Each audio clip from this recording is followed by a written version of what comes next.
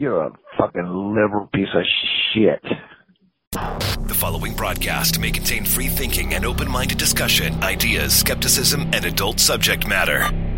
Topics will be discussed using adult language, sometimes gratuitously. Get ready to move the conversation forward.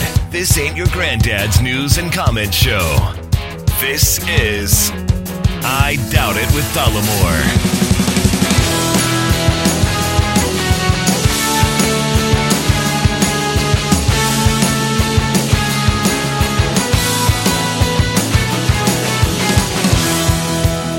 Welcome to the show, everybody. Thank you for joining us. Episode 710. I Doubt It with Dollamore.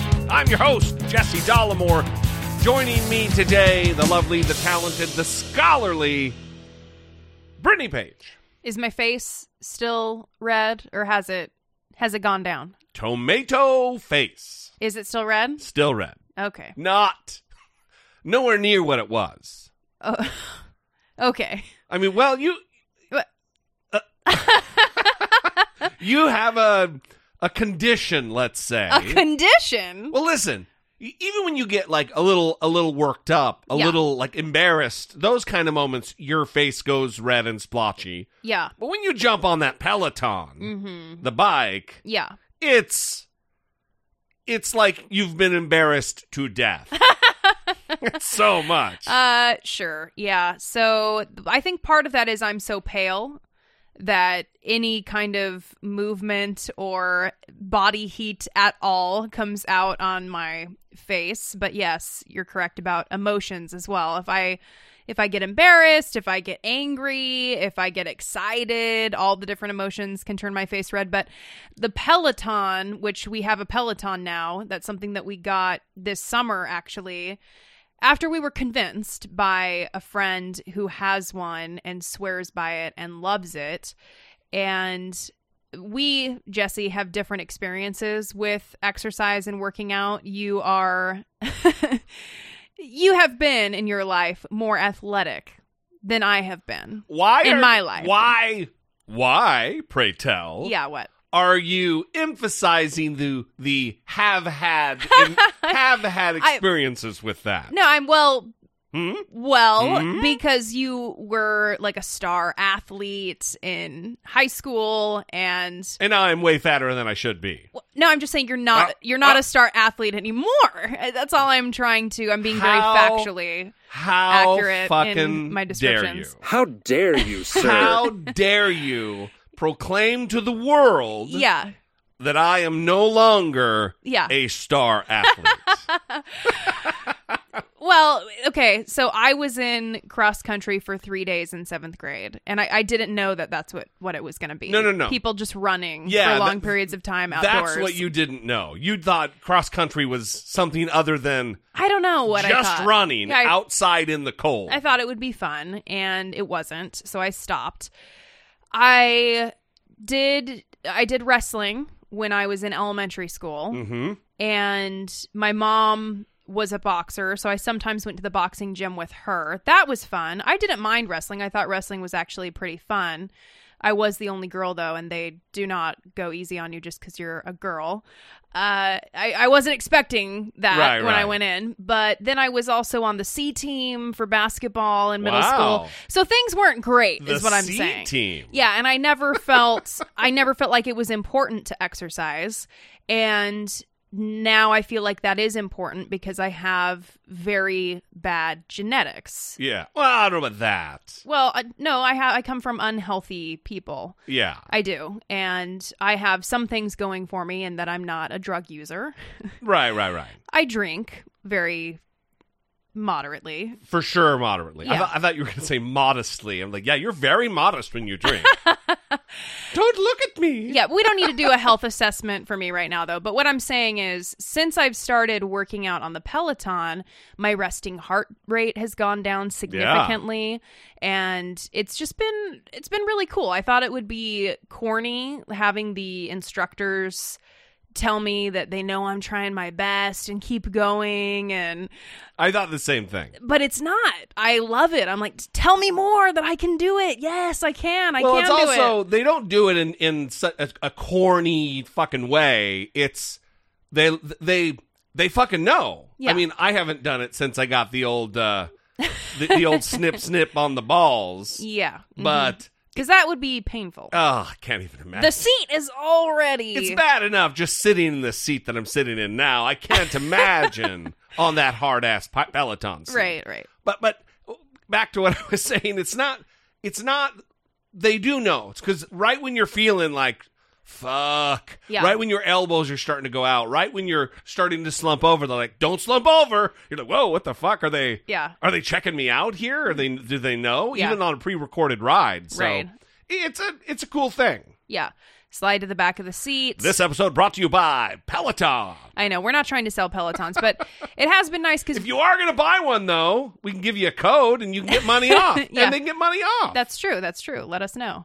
But yeah, it has been nice because you can't go to the gym. Not that I've ever had a gym membership, but you can't go to one. So even if I wanted to go, I couldn't go. all these qualifiers. I mean, you can't go to the gym. I mean, and then you laugh. It's not like I've ever gone to the fucking gym. I wish I was that person. I feel bad being so lazy and living a sedentary lifestyle. But it started to get to that point where I would go to the doctor, and I'm 31, I think, and they asked me... You are 31. They asked me all the questions, and it's like, how much exercise are you getting? And I would always say, ha! None, and they're like, well, you're going to need to start doing that. That's something that you need to do.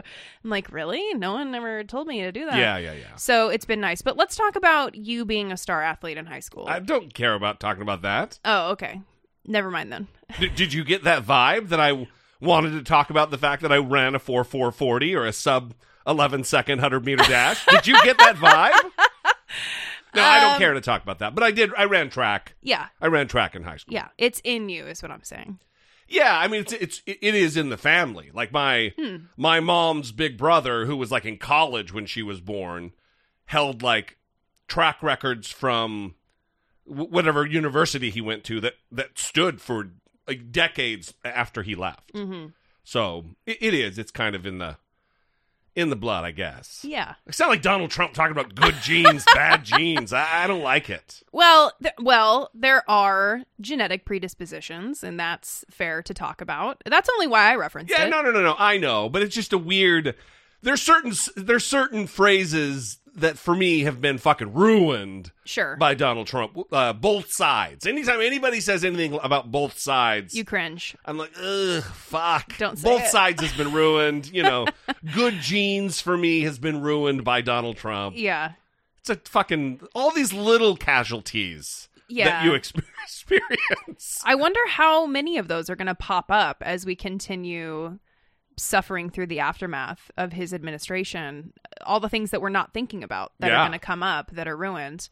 One thing that wasn't ruined was Thanksgiving. Thank you. That was exactly the segue I was going to pull. I was going to have to interrupt to do it, like I just did, to thank you for doing it. Just the progress of the show is just fucking being halted left and right. Okay, so we took the week off for Thanksgiving. We didn't plan to do that, but then it ended up happening. So I needed some time. I feel a lot better. Me too. As I'm doing the show, I feel a lot better having taken the week off. And as everyone knows, 2020 has just been a hell year. What? Has it? Best year ever. Yeah. And I love how naive I was last New Year's when I'm posting, like, 2020 is going to be the best. Like your Facebook memories? Yeah, it was not. So Thanksgiving was nice, though. It was nice. You cooked a ham, not a turkey. No turkey this year. And it was lovely. But we normally do that positive, good news only Thanksgiving episode, have listeners call in and say what they're thankful for. No one was into it. Not a lot of people were into it. Very few people were in. I don't want to talk in absolutes. Very few people were into it. Yeah, so we decided to skip it. Yeah, not enough to do the episode. That's how many. Correct. But would you, Jesse, like to take some brief time just to reflect on Thanksgiving or what you're thankful for, or do you even want to skip that? No, of course. Okay. I'm all about that. Mm-hmm. I'm all about that life, Brittany. Okay. No, there's a lot to be thankful for this year. I did a very brief YouTube video about it, but there's a whole bunch. Thank you. There's a whole bunch more. And I do try to look on the bright side, and that's kind of what I was trying to convey without saying it in that video, that even amidst the tragedies that we've encountered and all of the terrible shit that's gone on this year, there are still elements within the tragedy that we should be thankful for. Thankful that if you lost somebody to COVID, that you have the memories and the experiences with that person. Anyway, I don't want to redo what I did on the video, but I'm, look, my daughter, I don't know, almost died, but very, very easily could have died in June. Mm-hmm. And I'm thankful that she is well on the road to recovery. Mm-hmm. I'm thankful that we are in a financial and life situation that I was able to move away, 1,200 miles away or whatever it is, 1,000 miles away for 2 months. And further, I'm thankful that we have friends who live right there, who it wasn't a major imposition to move in with them. Mm-hmm. Me and my kid. I mean, a term that was ruined by Christianity for me was blessed. There's no other way to, just lucky. Very, very lucky this year. I've had several members of my family come down with COVID. None of them died. Very lucky. We're just lucky in general. We have a platform that we're lucky to have. It's just luck. Yeah. There's the turn of phrase about an embarrassment of riches. And that's how I feel this year. Especially looking around at the rubble. Looking around at the catastrophic devastation that not only the coronavirus has brought upon us, but Donald Trump's fecklessness and inaction in the face of the devastation. The ignoring it. The doing nothing. Fucking Congress on both sides of the aisle doing very little, not enough at all to take care of people in need, in desperate fucking need. And we are not impacted in that way. And I feel unworthy and just lucky. There's no other, very blessed. We're just very blessed. Well, and I certainly echo a lot of what you said, everything that you said, actually. I think it's always useful to think about where I was last year. That kind of gives me a good frame of reference for what has gone on and how I'm feeling about where I am now. And last year was a pretty difficult time. I think we were in a difficult space at that time. And I was working at an inpatient psychiatric hospital, getting ready to end my employment there and move on to new employment. And I have been thinking a lot about how grateful I am to do the job that I do. Mm-hmm. I mean, I do this and I really love this and I want to do more of this because I get to engage with a lot of my passions outside of my job on this show. But my other job is that I'm a full-time therapist. And in that role, I get to meet a lot of people and hear a lot of stories. And I am transformed by those stories and transformed by that work. And every day is a new challenge. Every day is a new opportunity for growth. And what's remarkable, I think, about the field and working as a therapist is that you are encouraged to constantly increase your education, develop more, engage with your peers, learn from your peers. And I'm grateful to have the peers that I have. I'm grateful to have the job that I have. And I'm grateful to be able to do the work that I do because it is powerful.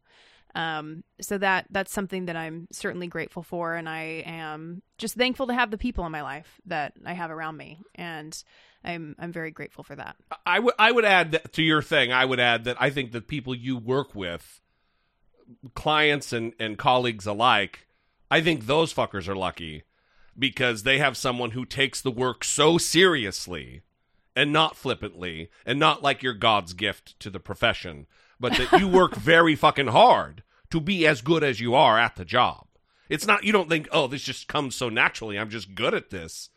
You look at it as a skill that you learn, that you're trained on, that you read apart from what even in grad school, you were reading things apart from the curriculum about being good at what you were pursuing to do. Mm-hmm. Anyway, I admire the fuck out of, if I was to ever go to therapy, I would want a Brittany Page.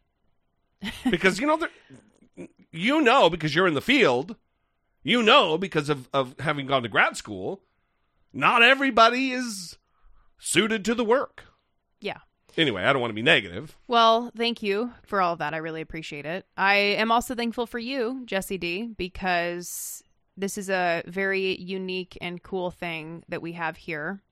And when you told me the episode number today, I said, hey, what episode is this? Because it's been a week. I forgot. I don't even know. It could be 300. It could be 1,000. I don't know. 300. And you said 710. I'm like, what? Okay. Very impressive. Yeah. Like all over again, I'm feeling the joy and fulfillment that we have felt over the years of being able to do this. And it's good for us to do it too. Yeah. And then of course we would be remiss, or whatever the fuck the saying is, if we didn't say how thankful we are for the audience. For sure.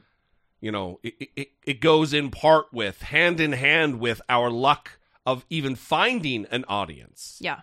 But we are immeasurably grateful that people find us interesting or worthy of listening to, at all. Fucking at all. Yeah. When I get asked a lot, how'd you end up successful on YouTube and a podcast? How does that work? How does that happen? Yeah. And no one ever likes the answer, because it's not like formulaic. It's fucking lucky, man. Mm-hmm. There's probably 10,000 creators out there on YouTube and in podcast land who do better work than us, certainly better work than I do on YouTube, who are likely never going to find an audience. Yeah. It is luck. It is being at the right time, in the right place, finding the right people to happen to, we love you guys. We appreciate every single one of you for spending any time at all listening to me fucking drone on and listening to Brittany say succinct and intelligent things. Well, I think a lot of people listening to you right now are probably thinking, okay, wow, he has said the word luck a lot, and he's giving a lot of credit to luck. And it's not to discount the work that you have put in or the unique voice that you do bring to these platforms, and just your abilities and your charisma. It's just you're also trying to account for the aspect of luck, which so often is not even discussed in these conversations about how people get to where they are. I'm not at all talking about that I just lucked into it. Right. Hadn't I taken advantage of, both of us, hadn't we strategically take advantage of certain market factors relative to audience and Donald Trump or whatever the fuck, then we wouldn't be where we are. Yeah. But without the luck, you don't have anything to take advantage of. For sure. And first and foremost, the luck needs to be, credit needs to be given to it. Yeah. Of course we work hard. Yeah. I work my fucking ass off. Yes.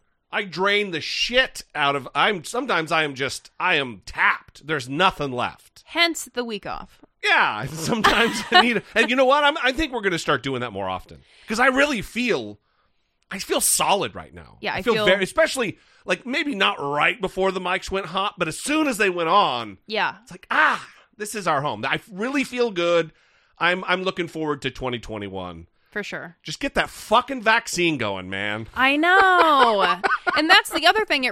This pandemic rained on several parades. All the parades were rained out. But we were getting ready to start like traveling. Not those Trump boat parades. We had a speaking engagement planned in North Carolina. And in April, almost a year ago. Yeah, we had to cancel that. And we're hoping that once things get back to a state of normal, we can start doing some of that, because I think that would be really great. Yeah. So we are hopeful about things to come, and we hope all of you had a very safe and happy holiday.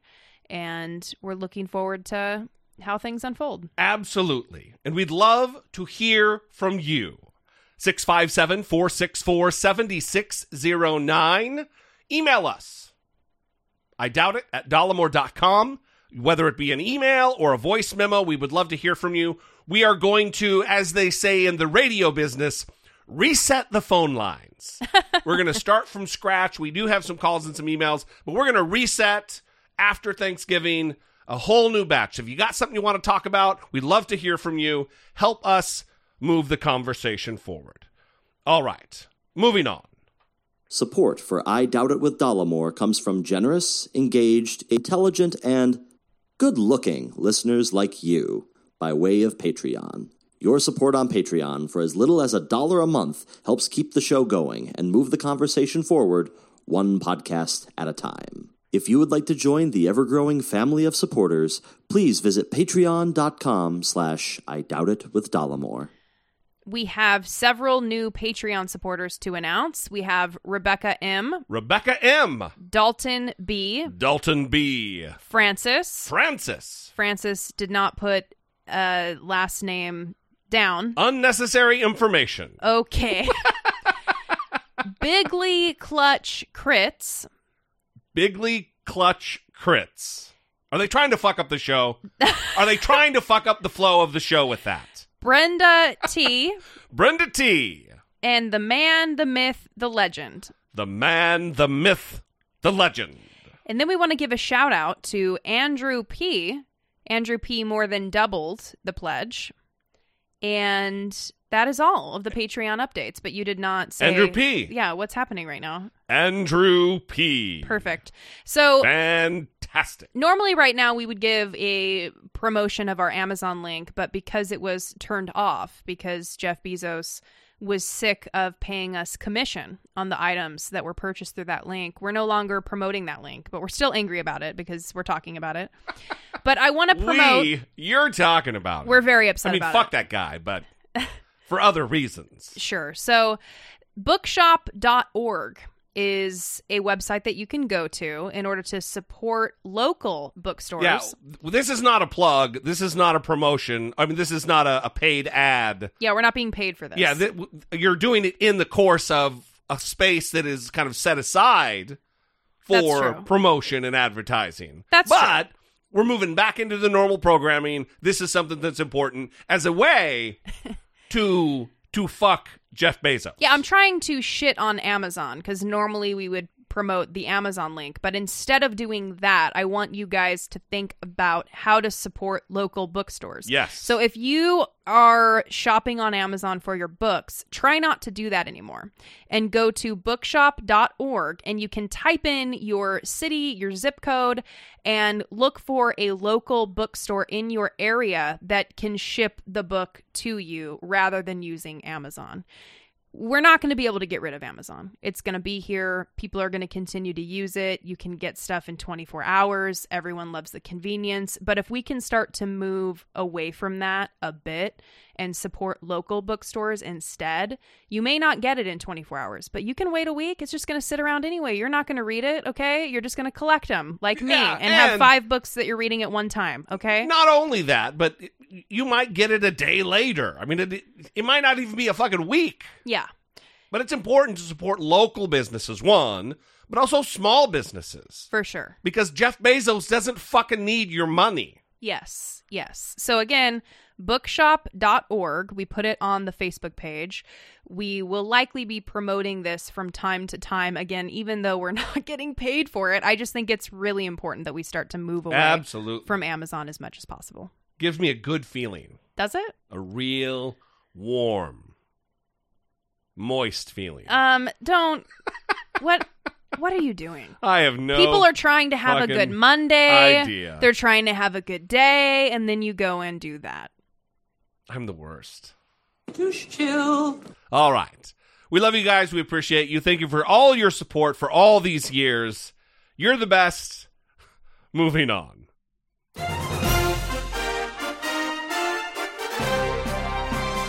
Stalemocracy. Facing down pessimistic politics with realistic optimism. So we have all bared witness to the fact that Donald Trump is a conspiracy theory nutter butter. That Donald Trump has damaged his own chances at being reelected president by shitting on vote by mail. That the vast, vast majority of ballots cast by mail were Democrats because Donald Trump convinced his loyal horde of supporters that that wasn't the way to do it. That you should go to the polls in person, vote in person, because that's the right way. And he lost. He lost pretty big. Joe Biden over 80 million votes. Well, his fervence for touting conspiracy theories and calling into question the legitimacy of the election is now causing the Republican National Committee problems separate and apart from the presidential election. Because we have a runoff in Georgia, and if both, it has to be both, if both of those seats go blue, the Senate is in the control of the Democrats. We will likely have, a Chuck Schumer as the majority leader, which is a fucking bummer, but we will have Democrats in charge in the Senate. Yeah, and that is John Ossoff and Raphael Warnock that are running for those seats. And there has been criticism of John Ossoff because he does not support Medicare for all. But again, this is a situation where we need the majority, and he is not the perfect candidate, but he is the candidate that would give a majority. So that is important to have. So right now, Ronna McDaniel, who is Mitt Romney's like fucking niece or something, she's the chairwoman of the Republican National Committee. And she's down there fighting for these two seats in the face of these conspiracy nutter butter Trump supporters who are throwing questions at her, saying that they're not going to vote because it's already been decided. Donald Trump's conspiracies are now harming the chances of a majority in the Senate. Brian, you heard an unusual exchange today between the Republican National Committee chairwoman and some Georgia Republican voters. Tell us what happened. Yeah, Boris, it really was a fascinating morning. GOP chairwoman Ronna McDaniel here in Georgia trying to fire up the base of Republicans to get out and vote in these crucially important Senate runoffs. The Republicans have to win at least one of these races if they want to retain control of the Senate majority. But after she gave her pitch to these voters, the people in the audience started hammering her with questions about the November election and specifically the way that the Georgia race was run. They were demanding that she do more to help President Trump try and overturn the results of this election. In fact, listen to this one exchange between McDaniel and a few of these Republican voters. How are we going to give money and work when it's already decided? It's not decided. This is the key. No. It's not decided. If you lose your faith and you don't vote and people walk away, that will decide it. So we have to work hard. Trust us. We're fighting. We're looking at every legal avenue. Get that word out because people are losing their. So now that's just one Republican voter, Boris, but it demonstrates the worst case scenario for Republicans here in Georgia. If Republicans don't have faith in the electoral process, and if they're so obsessed with President Trump's efforts to undermine the credibility of this election, there's a real worry that they may not show up on January 5th. Now, McDaniel really tried to turn it back on these voters. She said to them that it was so important for them to vote. She tried to instill some level of confidence while at the same time entertaining this idea that there was something fraudulent about the election in November. Keep in mind, in Georgia, the election system here is run completely by Republicans. The Secretary of State is a Republican. The governor, Brian Kemp, he is a Republican. Both of them are big supporters of President Trump.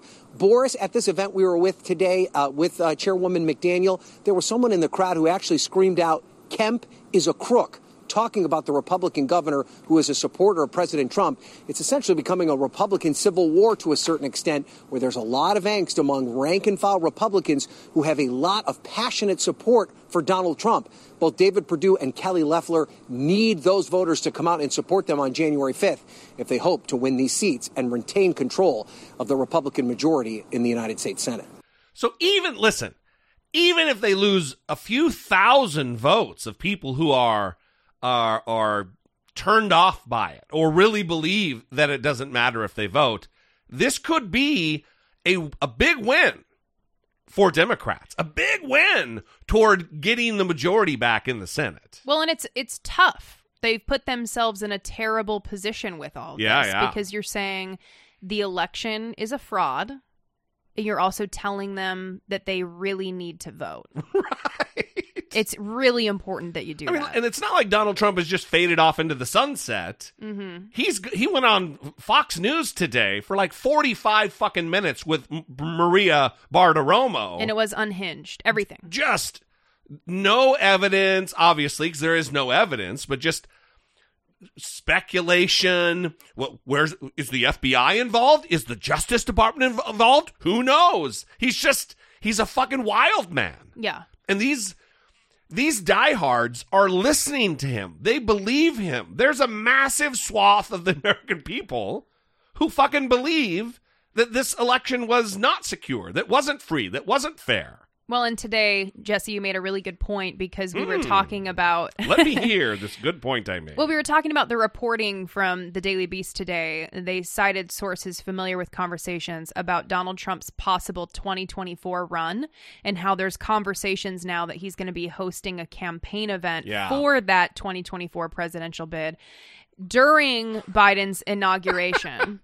And you made the comment that this is really going to throw a wrench into things for the up-and-coming rising stars in the Republican Party, the younger people who would be drawing attention to themselves over the next 4 years in an effort to get themselves on that stage to be considered for the next Republican presidential candidate.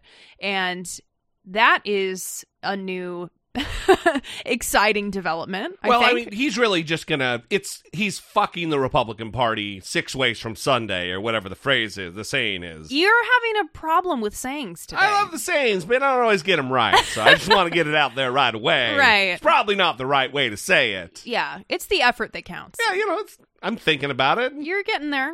It's close. Yeah. Listen, think about the types like Tom Cotton. I mean, the Ted Cruz's and Tom Cotton. He's a rising star. He has his eyes set to 2024. Yeah. Perfect. So, and he's a fucking dipshit, but he is a legitimate candidate in GOP world. But think about this, that he's going to either have to forego and wait another 4 years to wait till 2028, or he's going to have to buck Donald Trump, take Donald Trump on, which is a risky gamble of whether he's going to have a constituency turn their back on him. Yeah, I think that having a 2024 campaign event on Inauguration Day would just be... It's so Donald Trump. It's so Donald Trump. And I'm reading this reporting. They cited a University of Richmond law professor who's calling it unprecedented, that no one has ever done what he's considering doing. Yeah, we know. And we get it, dude. What would we expect? Is Donald Trump going to welcome the Bidens to the White House and show them around and tell them what the last 4 years have been like and leave a nice little letter about... By the way, who fucking wants Donald Trump at the inauguration? I don't fucking want him there. I know people will say, well, it's good for the transfer of power and you need it. It symbolizes the... Shut up!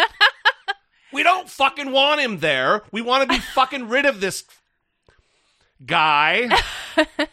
I almost pulled away. Well, it wouldn't make in sense UK. after all this, you know? I mean, it's similar to... And it's not as though Barack Obama had much of a choice because he would have been...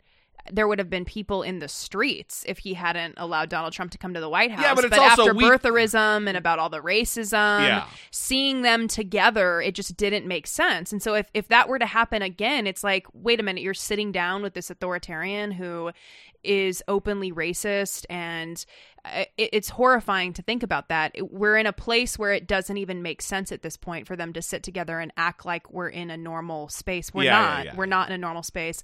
Like you said or yelled, it's time to move on. I don't remember yelling.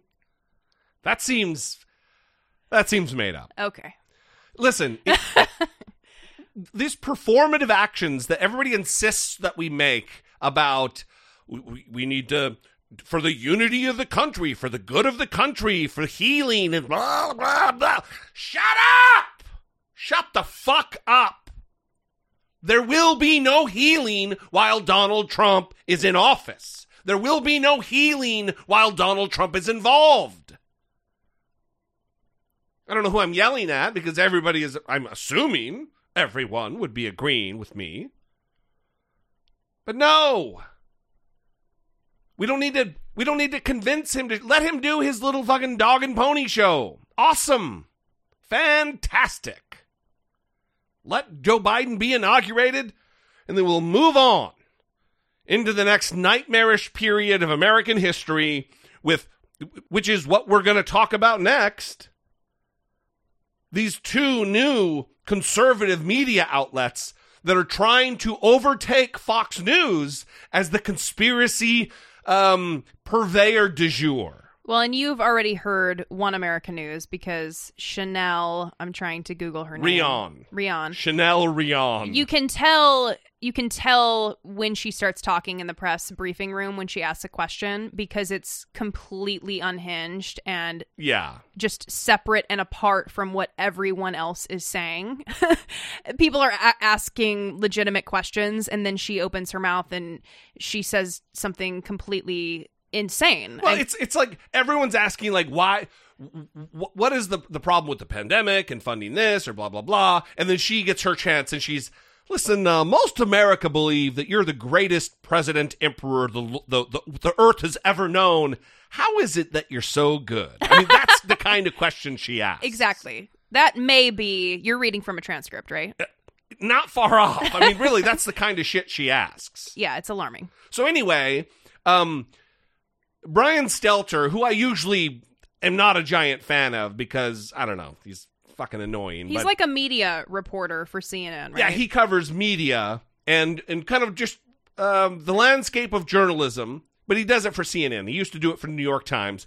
And he put this piece together about right now, this jockeying for position in a post-Trump world with Fox News, Newsmax, and OAN. Where'd you get your news from? OAN, baby. OAN? They're a lot more honest than you. Even Fox News is crooked. For the first time, Fox News is facing real competition from the right. Welcome to our new viewers. If you are watching Newsmax TV or One America News, you are hearing lies that President Trump is going to win a second term. Trump won the election. He'll win the recount. He'll win in court. Right now, Joe Biden is pretending to be the president-elect. Let me be clear. Those are conspiracy theories and baseless accusations. So Fox News has traditionally been defined by the fact that it has a kind of newsy operation, and then it has a very strong sort of network-defining opinion operation. We here at One American News are the only ones providing truthful, accurate numbers. For OAN and Newsmax and the like, there is less of a concern with journalistic integrity, which means that there's actually less of a need to be pinned down by particular reported facts. Now that Fox has joined the mainstream media in censoring factual reporting... Anytime that there has been any daylight between Fox News and President Trump, that's where OAN and Newsmax see themselves as having kind of a competitive advantage. The Fox News decision desk is calling Arizona. When Fox News called Arizona and eventually the presidency for Biden, some viewers were not happy. Fox News is going to tell you to sit on your couch and accept that this election was stolen from you like a good little, person. Newsmax and OAN saw an opening, and they've capitalized on it with conspiracy theories. Newsmax has not called the election for Joe Biden, not because we support Donald Trump, because we support democracy. Every vote should count, Brian. This alternative universe where the election is not over and where Trump might still win is resonating.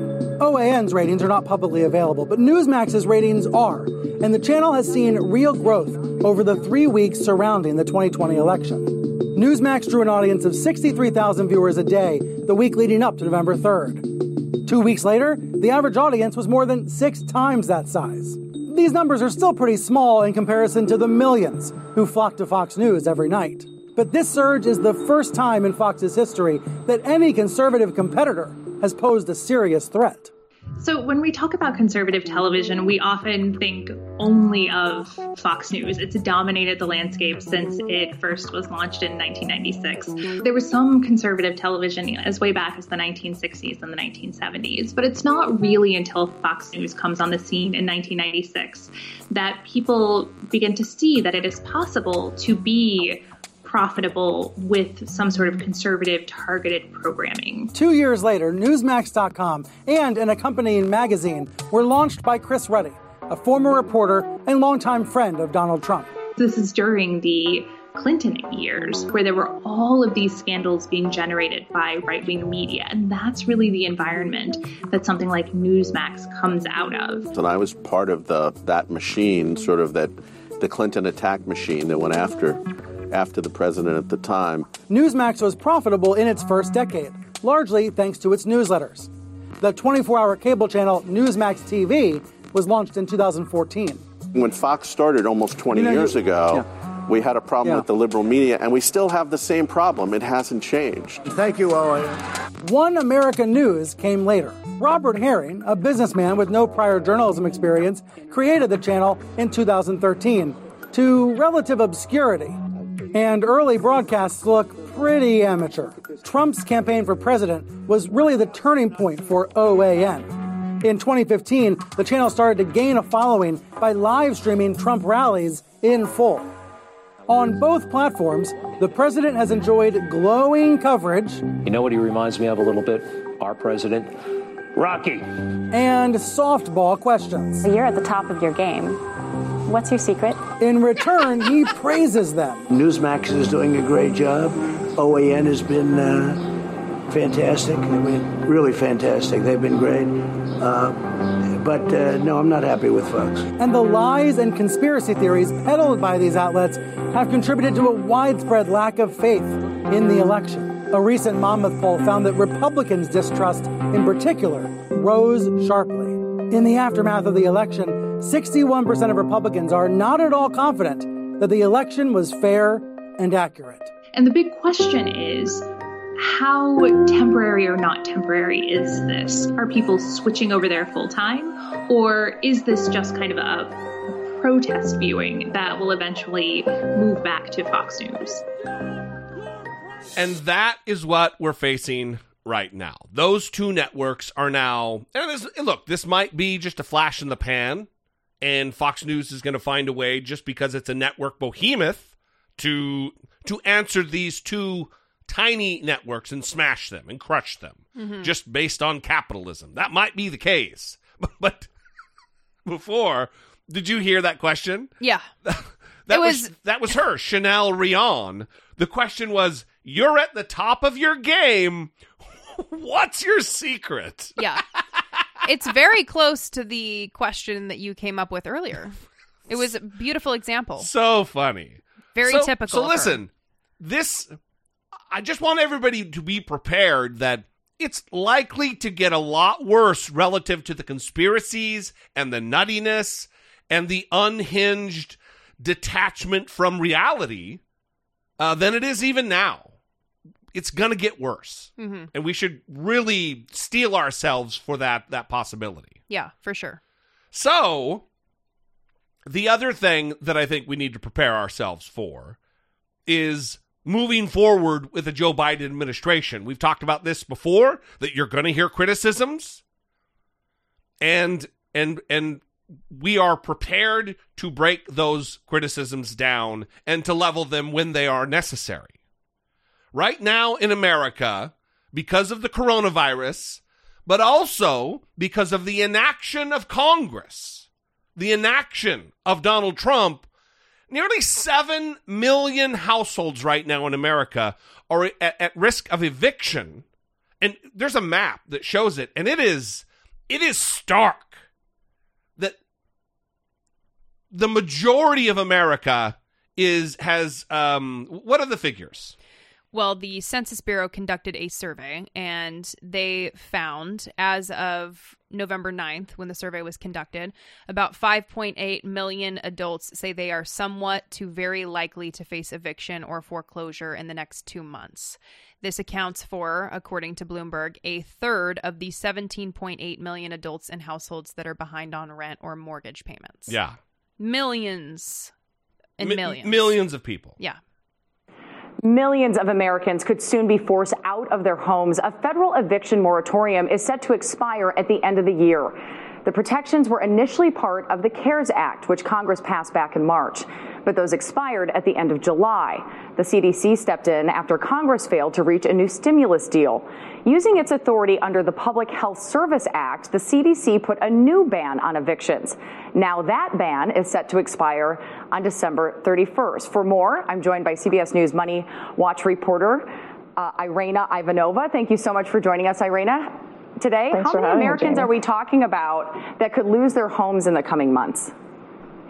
There have been some estimates out on this, and they're a little bit all over the place, but we're talking about millions and millions of people potentially in any situation.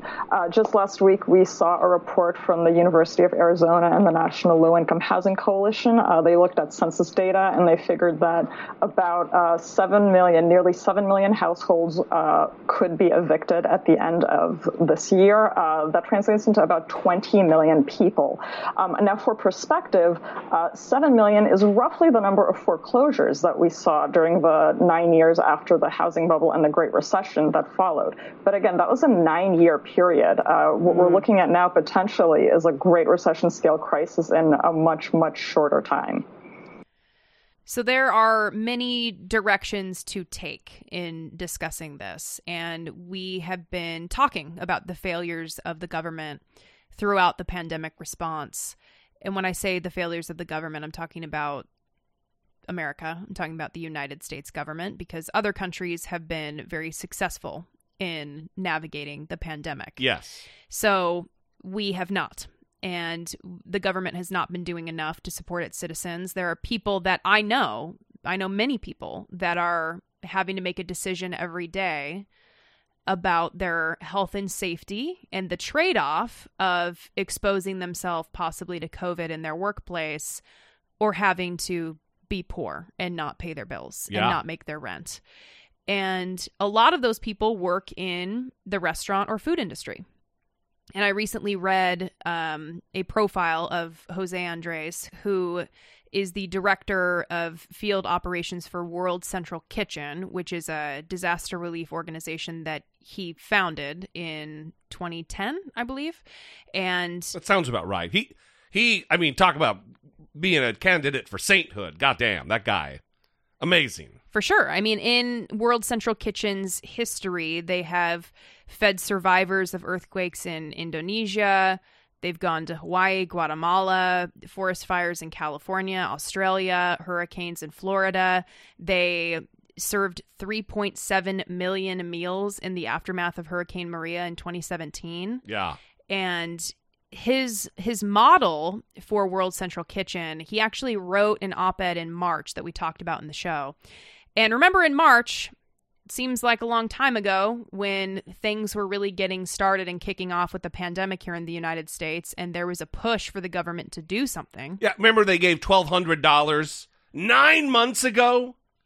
Yeah. So it ends up being, if you look at it from today, it's like $33 a week from then until now. Oh, wow. Really, really making sure people are taken care of in the United States during a fucking pandemic. Yeah. Well, he wrote an op-ed talking about World Central Kitchen and what they do, which is, I mean, they do a lot, but essentially what one part of their organization does is they go into these areas and they use federal dollars, donation money, and they fund restaurants. They fund the people who work in those restaurants to serve the meals to people who are in need. Yes. And that was one of his suggestions for what the United States government could do. He suggested that you call the emergency relief program America Eats Now, and you provide federal dollars for restaurants so that restaurants are able to keep their employees employed. And then you're also able to feed people that need meals. And you can do that in restaurants. You can do that in schools. It's not always a field kitchen that they set up. Right. They work with established restaurants with kitchens and operations, so the infrastructure is already there. Right. And he suggested this, and one, he and Donald Trump are mortal enemies. I mean, they don't get along because he pulled out of one, I think Donald Trump's D.C. hotel was going to have a restaurant in there, but he wouldn't work with a racist. Mm-hmm. And so, they're oil and water, and they didn't take his advice. Right. But think about how that would have affected and impacted the country had they done that. For sure. All the people who work in the restaurants are still working. The people who own the restaurants are still having revenue. It is helping to prop up a beleaguered economy, but they didn't do that. Mm-hmm. And they're continuing to not fucking do that. Right. And we are now at a place with the coronavirus that makes everything that we've experienced up to this point look like fucking child's play. Mm-hmm. Almost 100,000 Americans right now are in hospitals because of COVID. It's like 93 or 95,000 Americans are hospitalized right now. We drove around this weekend to touristy spots around Orange County, the beaches. We drove to Laguna. We drove down to Newport Beach. And it's a fucking nightmare. Mm-hmm. In 2 weeks, it's going to be carnage here in California. Well, and as we sit here and talk, statewide and in LA County, average daily coronavirus cases have quadrupled and hospitalizations have tripled. Yeah. And so you have that going into what is going to be an inevitable surge, I would think, based on Thanksgiving traveling, which you saw, and just what we saw this weekend out and about. But going back to Jose Andres, so the fact that a celebrity chef running this organization is able to do more oftentimes than the federal government, I mean, what does that say? Then the federal government of the United States of America, the wealthiest country on the globe. I mean, it's remarkable. It's disgusting. It's a choice that the United States government has made to be ineffective. Yeah. To be a detriment to progress and aid in time of need. Mm-hmm. That's where we are. Yeah, it's definitely a failure. And listen, a choice, like you said. It's not just Republicans who need to be criticized. Democrats, they're there too. And of course, it's a negotiation, but nothing's getting done. They're going on vacation rather than staying in work, even if it's just for fucking solidarity's sake. You stay. You show the American people you want to put in the work. You want to help. You want to do something. And that's not what I'm seeing from Democratic leadership. It's certainly not what I'm seeing from Republicans, but that's what we fucking expect. Mm-hmm. It is a moral outrage that 9 months ago, $1,200 was sent out, and then that's it. When industries all across the country are being impacted, shut down, and it's not just the businesses that we're worried about, it's the people, it's the workers who cannot get on their feet, who've been furloughed. That the $600 extra benefit it's gone. They can't pay their bills. They've lost their jobs. They don't have insurance, health insurance, because of the fact that they don't have a job. Millions of Americans. Yeah, and people are right correct to be angry about this new round of shutdowns because the government is failing to provide and do something about that.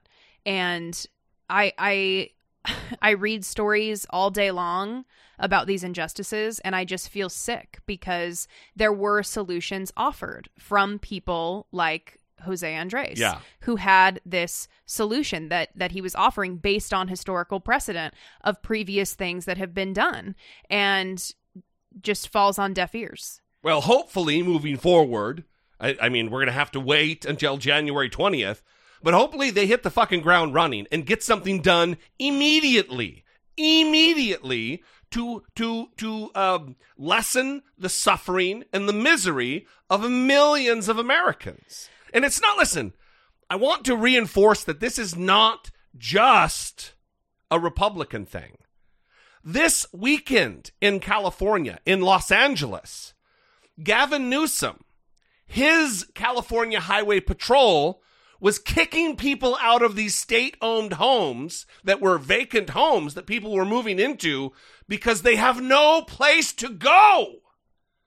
And they had armed agents of the states, assault weapons drawn, removing families with infants by force. On Thanksgiving Eve, this was the night before Thanksgiving. And like you said, these are vacant state-owned homes. Yes. They are owned by the California Department of Transportation, Caltrans. Because they bought these homes, this tract of homes that they were going to demolish to like widen the freeway access or something. Yeah, expanding the freeway, but that is an abandoned plan. They no longer have that plan. So they just own homes now. They own 163 homes. Ugh. Yeah, that's a lot of homes to own that are just vacant out there in Los Angeles that could be housing there's like almost 70,000 people that have no place to go. They're homeless in Los Angeles. And then when the press reaches out to Gavin Newsom, Democrat, he fucking ignores their request for comment. He has the power to fucking change this, that they're with armed agents of the state removing families. This isn't like the homeless guy down the street that you don't want to look at. These are fucking families. Well, shame on you, Gavin Newsom. Shame on you. You're referring to a request that was made by an activist group called Reclaim and Rebuild Our Community. And they call the people who are homeless who move into these vacant homes reclaimers. And this organization reached out to Gavin Newsom and said, hey, listen, you have this directive to stay at home, to comply with state and city directives. Can you intervene and allow these homeless families to stay in these homes, these vacant homes, in order to comply with your stay-at-home order? Because otherwise these families have no home to go to. And there was no response. Yeah. The same governor who goes to a fancy dinner at the French Laundry with people outside of his household, and then when he gets caught, then he's like, oh, made a mistake, shouldn't have done that. Everybody follow my edicts. Everybody listen to my commands. But I'm going to act completely in contravention of those exact same orders that I expect and require the people of California to abide by. Fuck this guy. Well, and one thing that California has done pretty well is the Project Room Key, which provided money for hotels to house the homeless during the pandemic. We had praise for Gavin Newsom for this. Right, and he recently announced an additional $62 million in emergency funding to allow counties to keep homeless individuals sheltered who were actually going to be evicted from the hotel rooms by the end of the year. So that's good. I mean, it's about 28,000 people, like 17% of the state's homeless population, that have received placement under the Project Room Key program. So only 17%. Yeah, I'm sure the families who had automatic weapons pointed at their fucking faces to get out of the state-owned homes, I'm sure they're very happy about those other people in those hotel rooms.